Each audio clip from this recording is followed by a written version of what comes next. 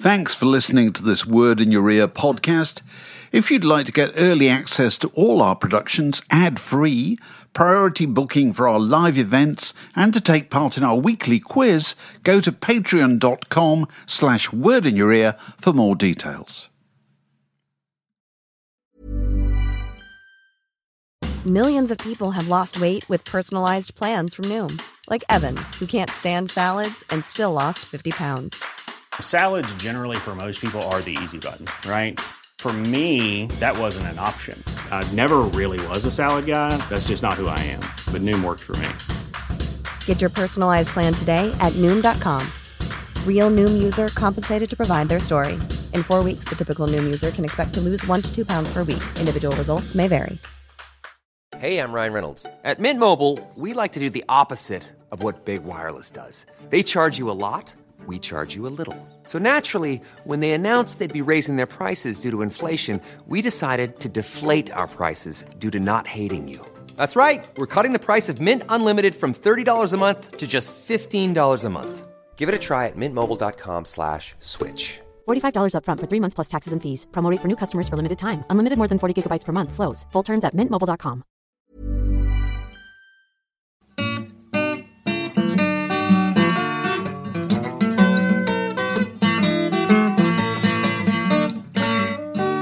You're listening to a podcast from The Word. I think it's reasonable to say that Mark and I, between us, have read a lot of rock memoirs, haven't we, Mark? Okay. And they increasingly pretend to a candour that they very often don't quite deliver on. Yes? And the press release always says that they finally spilt the beans and revealed all, the naked truth. And it's never strictly... You go, where are the beans? You know, you're halfway through. But this is different, isn't it? Yeah. And so when Mark and I were both reading this and we were texting each other going, have you got to the bit? You got to page 97. This is phenomenal. It really is like that. It's an extraordinary... just to give you an idea, one of my favourite lines is quite early in the book. It's from the author's father. It says, I remember standing in the kitchen at Coombe Avenue with my dad and him saying, if you join a rock and roll band, son, you'll end up an alcoholic, a drug addict and skint. And as it turned out, he was absolutely right. So God bless Dad.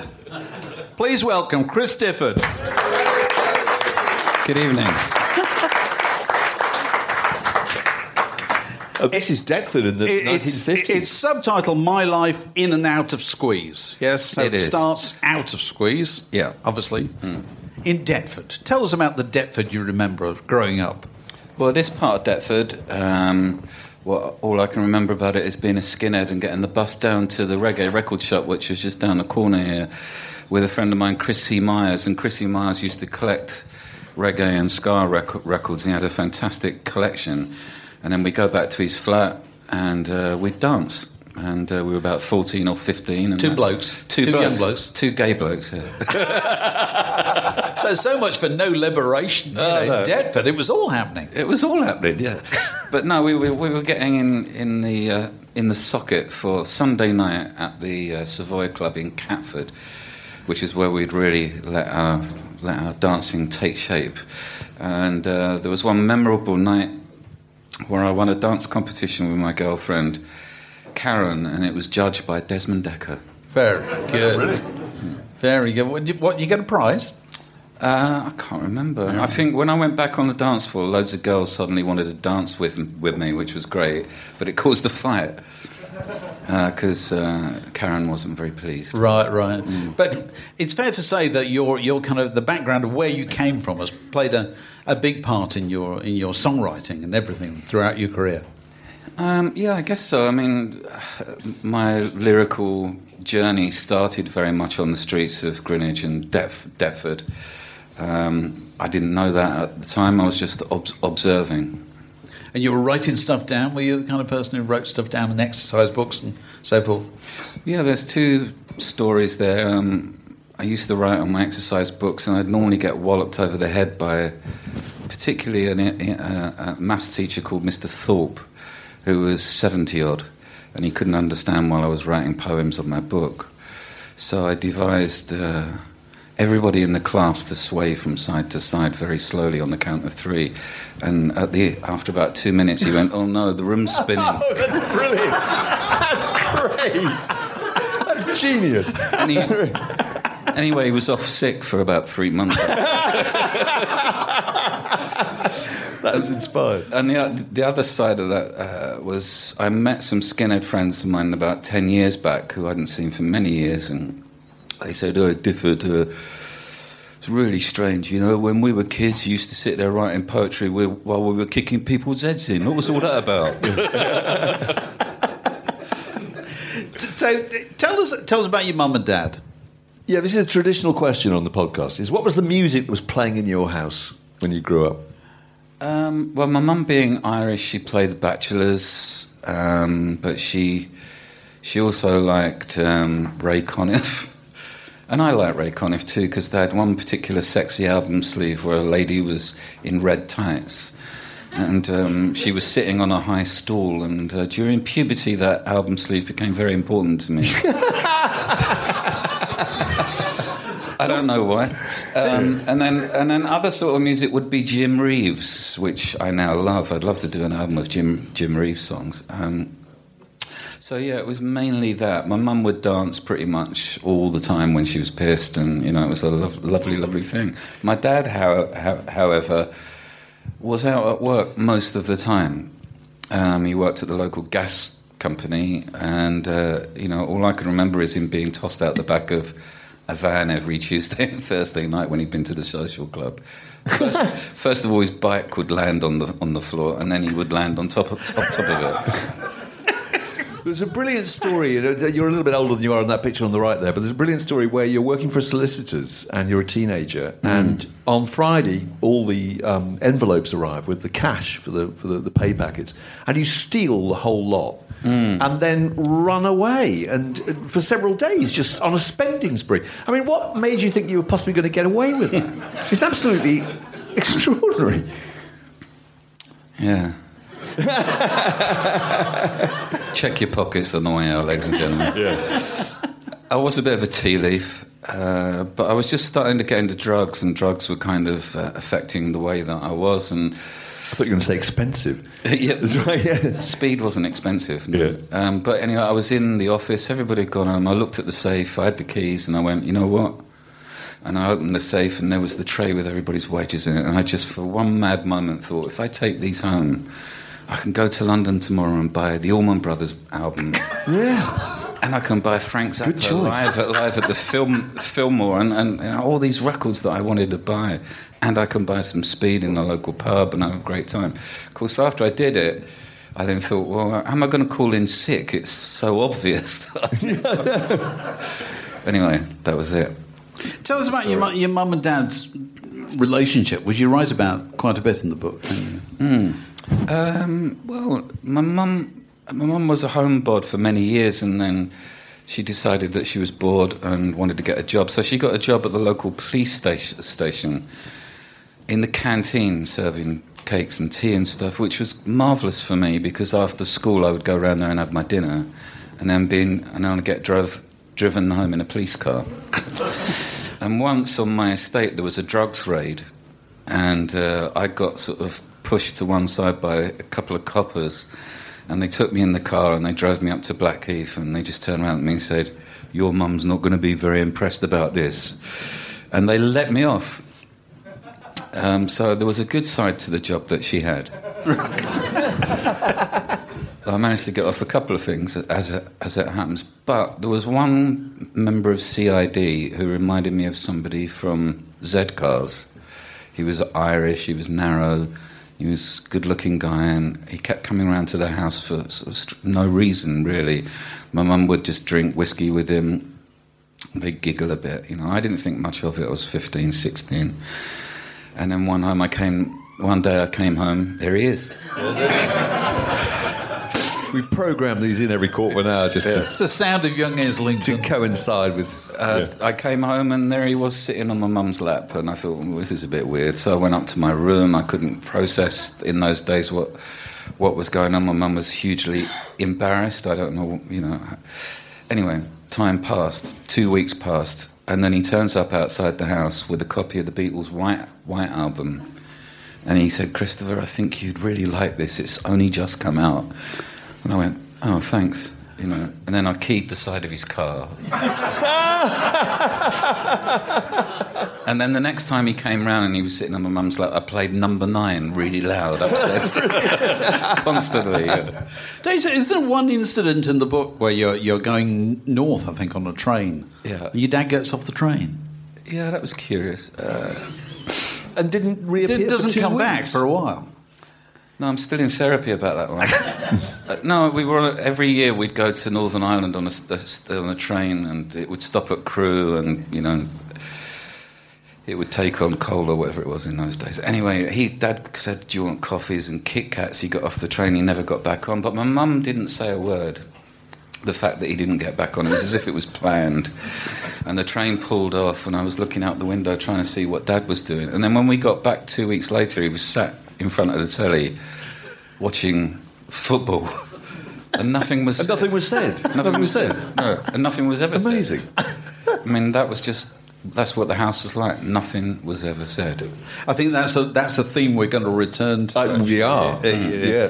Further on. So, this is the extraordinary message that you put up in the local newsagent, which I shall read out. Actually, it's a guitarist wanted.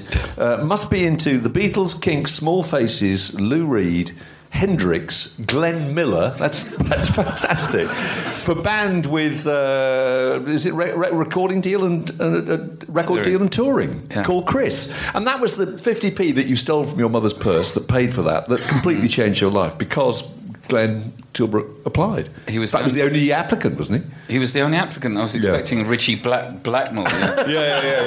And Alvin Lee. Yeah. But Glenn was the only person to answer the ad, and here we are 45 years later on our 14th album, which is an incredible feat in itself.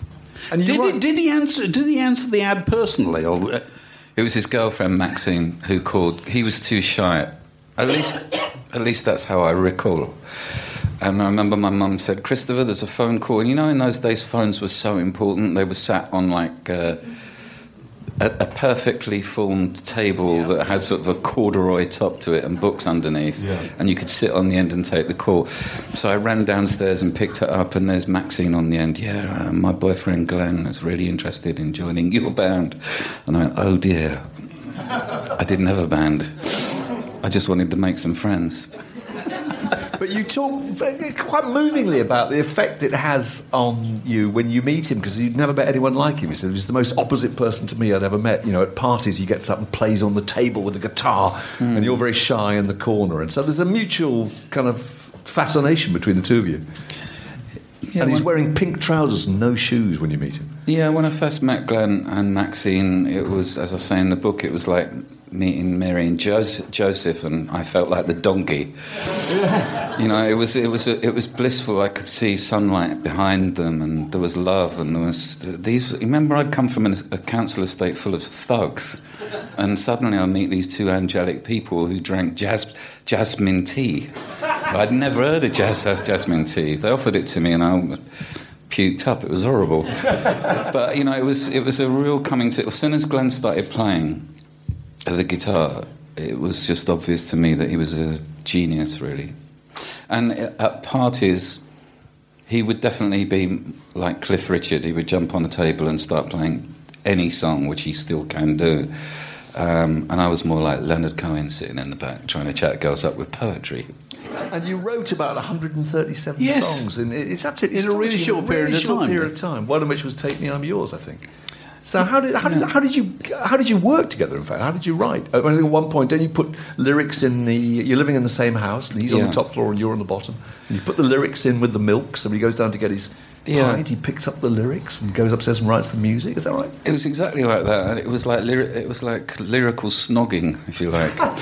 We're just constantly writing songs. And what was fantastic, and is still fantastic, is to give Glenn a lyric and then see what he comes up with, because it's always an inspired journey. You're never quite sure what he's going to do. And back in those days, all I could hear was him tinkling away on the piano on the top floor. And then later on in the day, the song would be formed, and I'd go up and listen to it. So that was all. You always worked that way around. Yeah, up until the last couple of Squeeze albums, yeah, it's been more sort of collaborative. And you couldn't write in the same room, is that right? You couldn't be together when the song was being composed. You had to do it separately. Lord, no. It's like masturbation. You don't want to be around. But it's interesting, this whole... not the masturbation, but... Yeah, the whole question. It is one thing that you keep coming back to in the book, which one of the things I found so pleasing about reading the book is it bore out my theory that I've had for years, that guys in bands don't talk to each other. No. And if there's something important, they certainly don't talk to each other. Well, it's true of every band, I think. There's a... whenever I've spoken to Roger Daltrey or Pete Townsend, I hear the same stories I hear in my band or have heard in the past. And the same with most bands that I know, there's a relationship. Because when you're young, you want to join a band for a reason. You're all in the same boat, rowing together. You've got the same destination. For us, it was Top of the Pops, Madison Square Garden, all that sort of thing. You just head off together, and then something happens to the family group. Somebody leaves the band, somebody gets married, somebody has kids, somebody has a drug problem, and then the whole thing falls to bits. There's a bit where you mention that most groups are like 6-year-old boys, at school. There's a leader, a scapegoat, a bully, a joker, and a pleaser. That's an amazing analysis, I thought. Is that something you can apply to most groups, do you think? I think so, yeah. I mean, I haven't been in many bands, but that's what I imagine. But that's the natural position that people will seek to occupy. It'll be one of those. Psychologically, yeah, and it's not a bad thing. You have to have those ingredients to make a band work, make it fizz. I mean, if you were all very studied and you didn't have that, I think it might be a bit boring. You need to be able to wind each other up from time to time. So there's got to be that tension in there for it to be creative. I think it's healthy to have some tension, yeah, but it has to be understood. But when you're younger, it's difficult to understand because you don't have the intelligence to know what that is. At least I didn't. Right. I think we've got a picture here of the early Squeeze. Yeah. Where's that taken? It's taken. There's a foot tunnel that goes under Greenwich from Greenwich to the Isle of Dogs, and there we are. There's me with a bottle of whiskey, the very early days, and nice bit of flares going on. A lot of flares. Jules Holland wearing flares. You talk about him as being like a ringmaster in a circus, which I thought was interesting because that's clearly the path he's taken in life, isn't it? And also there's another marvellous bit where you after gigs that you would pretend that he was a blind pianist. You go to pubs and he would play the piano, pretend to be blind. And you'd go around collecting money. Is that right? Yeah. Mostly on tour when we're in the States we did that because there's lots of pianos in bars over there, and we just walk in and he put dark glasses on and then pretend to be, and then we sit him at the piano and go, poor Jules, he's never seen the light of day, but he can play the piano. But once when we're in New Orleans, he played the piano pretending to be blind, and then James Booker got up, who is blind. Oh, good grief. Oh, no. And can play extraordinarily well. Yeah. So it was like, oh, my God. Yeah. So can you, when you meet those guys now, today, do you still drop back into the roles that you had when you were 19 or 20 or whenever you joined? I think Jules and I definitely do. Yeah, I've just done some dates with Jules just recently, and we reduce ourselves to sort of 18-year-olds within about 20 minutes. We're doing this and, being really silly. So... this is the day I think you signed your management deal, and that's Miles Copeland at the back, brother of Stuart Copeland of then Curved Air and future the Police. And it's just interesting that you're so honest about what a terribly bad deal you signed. That you signed away vast amounts of royalties and yet re-signed with them later on, didn't you? How daft is that, eh? Yeah, I mean, what possessed you to do that? Just because... What, to re-sign? Well, first of all to sign and then to re-sign. Yeah. Well, an American manager comes to a studio in Greenwich. He walks in, he says, you guys sound like the Beatles, you're going to be massive. And you go, oh, great, And he goes, how would you like to earn 15 quid a week? And we all go, yeah, that sounds great too. And And then he walks in with a big contract, like 3 contracts, publishing, a record and touring or whatever it was. And he said, well, if you sign these, I'll give you 15 quid a week. So he said, but show them to your dad to make sure he'd be all right with you signing them. Because half of us were underage. So I showed it to my dad. He goes, 15 quid a week? Yeah, it seems all right. Consequently, we signed away our publishing until 1992, I think. There's somebody who will know more about that sitting in the audience. And we signed away 50% of it. So Glenn and I get 25% each from every song that was written, like Call for Cats Up the Junction, right up until that period. The rest goes. The 50% goes to a bank, I think, because Miles sold it. Which is why you actually later on re-recorded all the songs, didn't you? That was Glenn's genius idea to re-record them. However, no one's covered them. So. No. But it was worth the effort, I think. Yeah. But you can still. I mean, do you still have cordial relations with Miles Copeland? None whatsoever. He fittingly manages a belly dance troupe, and that's what he does. And when the Police got back together, this is a fascinating fact. When the Police got back together, of course, he managed the Police up to a certain point too, and then Sting got whiff of the same thing as we got and got rid of him. But when the Police got back together, how many years ago? Was that 10 years ago, maybe? They went on the road. Yeah. So Miles went on the road with a sound-alike Police, with the original merchandise that the Police had that they couldn't sell, but was in a lockup near his house. So the Police would be playing in a Normo Dome in Boston, and then Miles's makeshift police band would be playing in the Rathskeller in Boston, a tiny little club, but with the original merch. So you can see the guy that we signed to was above board, let's say. Thoroughly trustworthy. Yes, that's just life. But you were just so desperately keen to make a record and 15 quid a week and go on tour and so forth. You would. Yeah, why not? I mean, ambition is everything when you're young, and it wasn't even the 15 quid. It was just like, okay, let's make a record. Let's go on the road. And he managed lots of different bands that really weren't up our alley at all, like Renaissance, Curved Air, Caravan, and put you on tour with them, and put us on tour with them, and their audiences would see us come on stage and just go, "What the hell is this?" 5 young blokes jumping about playing 3-minute pop songs. They wanted old people playing songs for 20 minutes. Can you still remember all those kind of key stages early on? That when you first heard your record on the radio and so forth. Very much so. Right. Yeah. Where were you when you first heard it? I was at Maxine's house, and a friend of ours, Mark Smith, was a bit of a boffin, and he built a transmitter, and he went on to the other side of Blackheath, and he transmitted "Take Me, I'm Yours" across Blackheath to a radio that we had tuned in to the transmitter. Oh, brilliant. So it wasn't even on Radio 1. But about 3 people thought it was. 3 people thought it was. And he then went off to work on Caroline, Radio Caroline.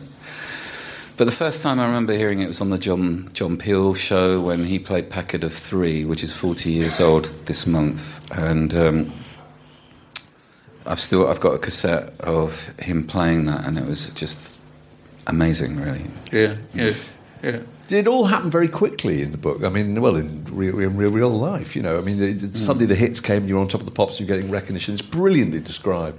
But you finish up playing Lou Reed's birthday party. In our first trip to New York. Your first trip to New York. How did that happen? That's an extraordinary thing to happen. Well, John Cale produced our first album, and I think he logged us into the Andy Warhol scene when we arrived there. But they weren't interested in us. We played on a stage this side, and they were all in the corner, sort of with diva and people all fancy dressed, and they couldn't be fussed, really. So we were playing to ourselves, really. But I met Lou Reed after it some years. I said, He didn't remember it at all. There's a brilliant moment when you're in a room with the Ramones, I think, and Television and Blondie, and you, again, like you talk about the internal dynamic of bands, it's fascinating. You say that musicians don't talk to each other. Nobody wants to be the one to start the conversation. They want to be the cool one who has to have the other group come to them, you know. Well, that's right. When we first went on Top of the Pops, I was really excited about meeting our contemporaries. I was like, yeah, we're going to be in all these dressing rooms full of all these stars, and we're going to hang out and high-five and swap ideas, and nobody would come out of their rooms. So me and Jules we went into Duran Duran's dressing room and to try and make friends with them, and they were very cold fish, I have to say. And they were leaving to go on stage, and Jules said to Simon Le Bon, "Hey, your collar's sticking up, mate." And he turned around to Jules and he said, "That's fashion. You wouldn't know anything about it." Oh, that's brilliant. Brilliant. Did you suffer many of the efforts of stylists to make you, kind of look... Stylists? Well, did you? You must have done. Did you? No? Did they try to polish up your visual image? I guess when MTV took off, there was a few fair people with suits coming to give us a go, but, we didn't really want to get polished up. We were very individual. I mean, we weren't quite... village people. Although, having said that, our first photo shoot, Jules got dressed as an egg, and I got dressed as a vicar, and Glenn was a hen. So, Miles was pulling his hair out, trying to get us into some kind of look. Yeah. It didn't work. Never worked. Right. Hen look. Yeah. So, these are all cases of groups that supported you. Am I right in saying this? Yeah, if you supported Squeezy back in the day, you went on to do great things. And it was ever so annoying to have, like Paul Weller come and support you with the Jam at the Marquee, and then the next week he's number one, and you haven't even dribbled into the top 20. It was hard work. So can you remember these? Because U2 supported you, Dire Straits supported you, REM supported you. Can you remember any particular XTC supported you? Can you remember any of those? Did you give them a sound check? No. I remember Bono saying that he had his band called U2, and I said that was a stupid name because there was 4 of them. But the worst one was I lived in a council estate in Deptford, and I lived in a place called Conger's House, and below me, every day, all day, there was a guitarist who would rehearse, which I never do, and he'd just rehearse all day long, and it would just drive me bloody nuts. It was like knitting needles going on the whole time. And then he came up to my flat and he said, "Oh, I see you're playing the Albany in a couple of weeks' time." And he said, "Can my band support?" I said, "Yeah, okay. What's the name of your band?" And he said, "Dire Straits." Oh, brilliant. So I said, "That's a shit name for a band, isn't it?" This is obviously your response to anybody's band name, Yeah. They supported us, and of course, the following year they were playing Wembley 3 nights, but I'm still friends with them. Could you laugh at things like that? Well, I just time? did. Wait, no. But at the time, did that rankle? I don't think it did, because I was just blind to all of that stuff. It was just funny, really, I suppose. Yeah. Particularly bands like REM, who I loved, and there they were supporting us, and I was at the side of the stage, and I just thought, they're going to go nowhere. The songs are rubbish. The guy's playing a mandolin, for Christ's sake. You've obviously got the ability to identify talent on because in the bit where did you see Sting's audition or something? Who was that? I was at Sting's audition. You were at Sting's audition. I know. And what happened there?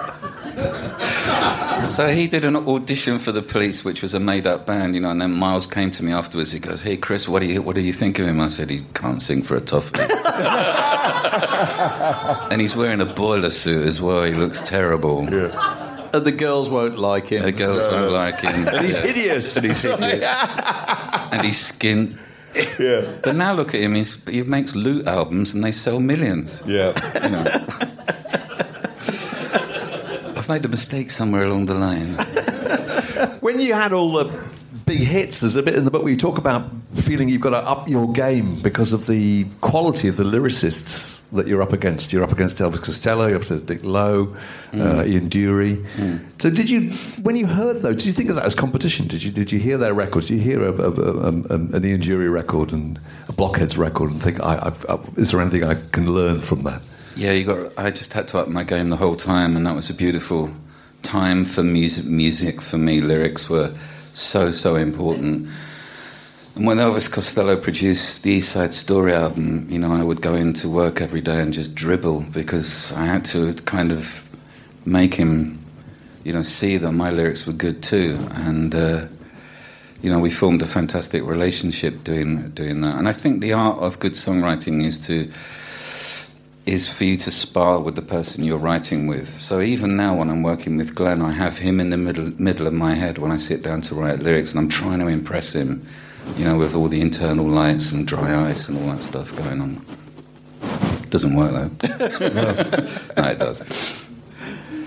This relationship with Glenn, there's so much about it, and it becomes more and more fascinating. There are whole periods where you just don't talk to each other. I mean, whole years go by when you're not talking to each other. And there was a moment where you start writing lyrics for him again, and his girlfriend says, "You've got to send them to me." Is it a girl called Pam? I can't remember. You've got to send them to me, and she was then going to kind of edit them before she sent them on. This is like something like a Spinal Tap, The same girl, in fact, who made you dress up in, in strange costumes for videos. So it is very like Spinal Tap. Well, it was just a weird time, we'd come to the end of Squeeze, we put Squeeze to bed, and we were all very tired from 5 or 6 years of constantly making records and touring the whole time. And I don't really think we had the ability to communicate properly how we both felt, so we went off in different directions together, if that makes sense. And then when we came back together to write the Difford and Tilbrook album, I don't think we had a conversation for the whole making of the record, and Tony Visconti, who produced it, was miffed because he thought he was producing the new Lennon and McCartney album, and there we were trying to avoid each other. And I'm sad about that. Really, I'm sad about my part in it, that I didn't have the ability to break out of the dark corner and to be able to embrace what was going on, because it was brilliant. It is a brilliant record. So yeah, those were strange times. When was the time? When was the point when you realised that your father's prediction had come true? When I was skint, and I was an alcoholic, and I was a drug addict, and I was in rehab for the first time. And I was sitting there. in my first group with a lot of people who were in there for different reasons. The people I didn't really seem to have a lot in common with, but yeah, I did. And I wasn't allowed any contact with the outside world, yet Squeeze were on tour. They were in America, and very graciously supported me. And I remember that first week very vividly, because Maxine died during that first week. She was the woman that brought me and Glenn together, of course. And also it was the first time, when I'd not had a drink for 18, 19 years, so it was a little bit odd, there I was trying to come to terms. And for the first time I could read my watch in many years without my hand going like this. It was kind of bizarre. And did you fill that addiction, that kind of vacuum, with addiction to other things? It seems like you did. You were buying gadgets all the time. You were buying cars. I mean, was that compulsively buying cars, really? Yeah. Is that right? Was that a substitute for the booze and drugs? Well, yeah. After I'd had some clear air, some pink air, if you like, I did sort of delve into spending, and I would just go on Concorde, sounds like fun, just get on a plane, like $3,000 down the drain, and just be me on the plane. There'd be nobody else, just me. It was brilliant. And then I just would buy probably 3 or 4 cars every year, but I'd go and test drive all the best ones, like Ferraris and stuff like that. I did buy one, and I drove it for about 6 miles, and the dashboard fell off, and it was like God was telling me, "You've made a mistake here." You know, and I called them up. I said, look, I'm only 6 miles away from the garage and the dashboard's fallen off. And they went and gave me another one in replacement for that. So they fed my thing. So who was looking after your money at this time? Was anybody apart from you? I mean, is anybody standing alongside you going, I think you might have gone a bit far here with the car and so forth? My brother was my accountant. Oh, right. And he tried very hard to... in fact, he would call all the garages in London and say, if a Chris Difford comes in, he's just been let out of a mental institution. And no account, sell him a car. No account, sell him a car because he doesn't know what he's doing. And it seemed to work. Because I went into the Bristol garage one afternoon, a £150,000 car, and I said, can I test drive that car? And of course, they hand build these things. And the guy said, what's your name? I said, Chris Difford. He said, well, we've had a phone call from your accountant. He claims you haven't got a pot to piss in. But you had times during this period of time when you were quite wealthy, and then times when you're less so. Is that fair? I don't know. I can't remember. But you talk about the highs and lows very, very entertainingly and very, very perceptively, very, very revealingly. You talk about one moment you're John Bon Jovi, the next moment you're Eric Sykes. The idea you've gone from these great heights to a kind of something a little bit more realistic, prosaic, you know. And also, it's just so honest. Is that something to do with therapy, where you're encouraged to be completely transparent and to tell the truth? Because Dave and I, as I say, we kept texting each other and saying, this is absolutely astonishing, these revelations, you know. At one point, when you were a kid, you talk about you and your gang mugging an old lady and nicking her purse, you know. And you think, that's amazing that you put that in the book. I felt rather admiring that you did, actually. Well, I was at the back. I didn't kick her or anything. No. You just took the money. I just took the money. Ran. And the polos. There was only a packet of polos in the purse. I think it's the book's about me. It has to be an honest appraisal of where I've been so far, and I thought that was really important. There's a lot that came out of the book because the legal department thought I was being a little bit too honest. I bet.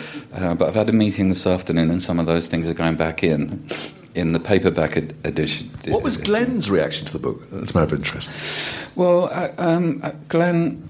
You know, he's a very private man. I don't think he particularly liked the fact that I'd written about him, but I had to write about him because he's been my life for 45 years.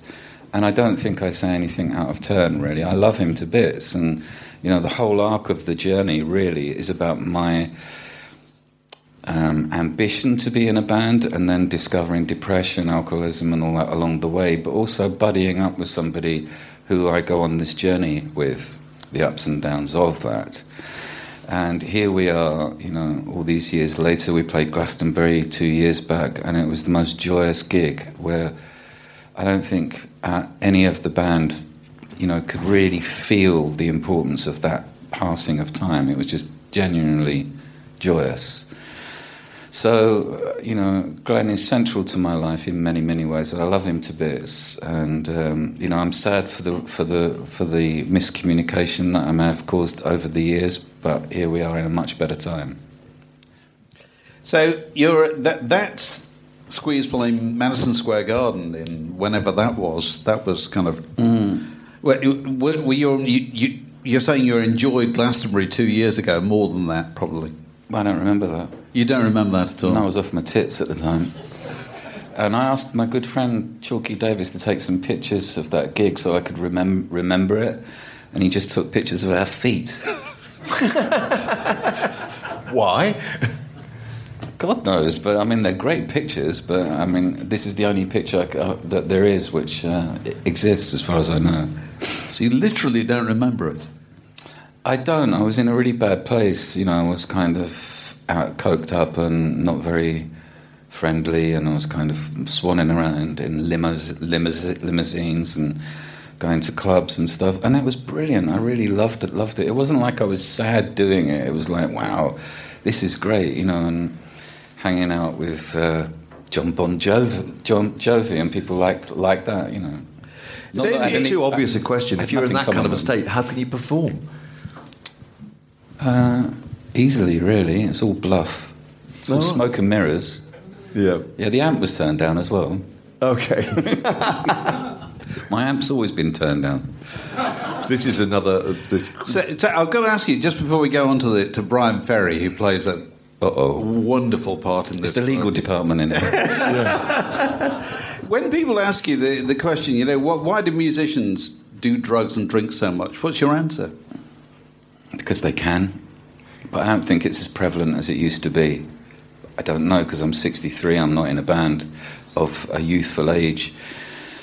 But I don't think, in those days it was much more interesting to be like that, I think. And I don't question that part of my life. I think it's genuinely brilliant what I did. What I'm sad about is missing it all, because I just sat in a hotel room with the curtains closed and ordering up room service, and treating the ones closest to me the worst, which seemed to be like the weirdest thing to be doing. But that's a disease.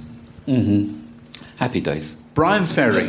There is a chapter in this book about Brian Ferry, which gave me such joy. Dave and I were constantly texting each other about this. We couldn't believe the level of revelation. Maybe it won't be in the finished book when it's the legal part. I think it should be filmed, that chapter, with Steve Coogan playing Brian Ferry.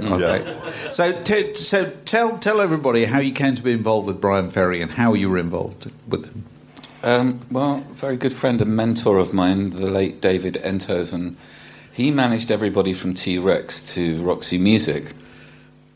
And he was an Etonian and a wonderfully gentle man. And I went to see him pissed one afternoon, and I said, I want to write lyrics for Brian Ferry. And he said, Chris, when you're sober, come back and ask me again. And when I was sober, I asked him again. And lo and behold, I got a job. And my job was lyric doctor. And I got paid to sit in his office and thumb through literally piles of notepads with just one line here and one line there that he'd written down, and try and make sense of them and put them into an order that might become a song. So create verses and choruses out of these. Yeah, and Dave notes. Stewart was shipped in to produce the record, although we only saw him very briefly because he's such a busy man. So my job was to then put the lyrics in front of Brian and Dave, and try and impress them and see what happened. But very quickly, the focus was shifted from finding lyrics to sharpening pencils. And you had to have them all the same height? They had to be the same height. Every pot of pencils in the bloody office had to be the same height. So I did that, and I thought, well, that's all right, I'll just do that. And then he gave me a French a rare film to watch, and he said, every time the woman screams, write down the number on the dashboard of the video machine. So I'm going like half an hour through it. I'm going, didn't I used to be in Squeeze? Well, there's a bit where he's writing lyrics down and he can't work out whether the word martini should have a capital M or a lowercase m. Yeah, well, that was a debate that went on for a week. So, is it any wonder that it's 9 or 10 years between albums then for Brian Ferry? Well, he's a genius, really. I mean, he takes great care over his image, and every photograph is gone over with a fine-tooth comb. And the second time I went to work with him was as his personal manager, and I really loved that particular time. It was testing, but it was great. And EMI called me up and they said, we need a greatest hits package to fill the gap because Brian hasn't delivered a record. So I sat with Brian and we put together a listing of how the album would be, and then we came to the album sleeve. And then we got the pictures out. 6 months later, we still hadn't decided what was going to be on the front. And the art director literally came to where I worked and said, you've got 2 days to decide, otherwise it's not going to come out. I was just like pulling my hair out. But I have to say that it's totally the opposite of me, who, when I get photographs for a Squeeze album, I go, yeah, that's all right. Yeah. So it's great that somebody cares in that way. I think it's a wonderful thing. You talk about that. You get an offer for the Roxy Music to reform, don't you, to play a one-off gig? Yeah, by the head of a massive bank. And he was a young Canadian guy, and he phoned me up and he said, I'm a big Roxy Music fan. Is there any possibility we can get them to reform for an hour's concert in a club in London? And I went, I don't think so. How much? And then the figure came in and I went, well, I'll make some phone calls. So everybody got together, and there were rehearsals, but Brian didn't go to the rehearsals. He didn't feel like he needed to, because he did all the songs anyway in his own set. So Roxy formed, and the record company said to me, and David said to me, this is an excellent opportunity. Get them in a room and get them to talk about making a new Roxy album. So that was my goal. So I'm shitting myself for a week trying to figure out how to get them into a room. It's like herding cats. So I got them all in the dressing room, and it was like the first day of school for 5-year-olds. They all stood in the corner of the room with drinking, and nothing was said. Talk about squeeze. Yeah. I mean, nothing was said. They went on, they did the gig, and that was it. Phil is the loveliest man on earth, though. He's just like, what a dream man. Yeah. I'd love to be in a band with him. No, it's a fantastic bit in the book. Chapter. It's extraordinary. As a musician, to have that view of another musician, particularly somebody so well known as that. You've also this is my favourite Hancock cover, The Last Temptation of Chris, one of your solo albums. But another string to your bow is your songwriting retreats, which you started quite a long time ago, didn't you? 25 years ago. Oh, right. Yeah. They're now sponsored by the Buddy Holly Foundation, and we run them in this beautiful house in Somerset, near Glastonbury. And writers come from all over the world, mainly from Nashville, and we sit and write songs every day, and it's a joyous thing, and we perform them at the end of the day. And it's just, it's a lovely thing. I don't actually write. I don't have the headspace to write during those weeks. I just facilitate. Right. But I've just heard this week that the Buddy Holly Foundation are building a building in Lubbock, Texas, in memory of Buddy, and they're going to have an educational department there, and there's going to be a Chris Difford degree, if you like. Very good. Yeah. You can be a visiting professor. I could be, yeah. I think you should get your name down. Yeah, I'll just have to get a funny hat, won't I? Yeah. Now, you went to school with Danny Baker, is that right? Well, he was below me in school, but yes, he was there. And if you read his book, you'll get a much better encounter of what school was like, because he wrote his book before I did, so I left that chapter out. Right. But we shared the same experiences, like being taken home by our art teacher, Gail.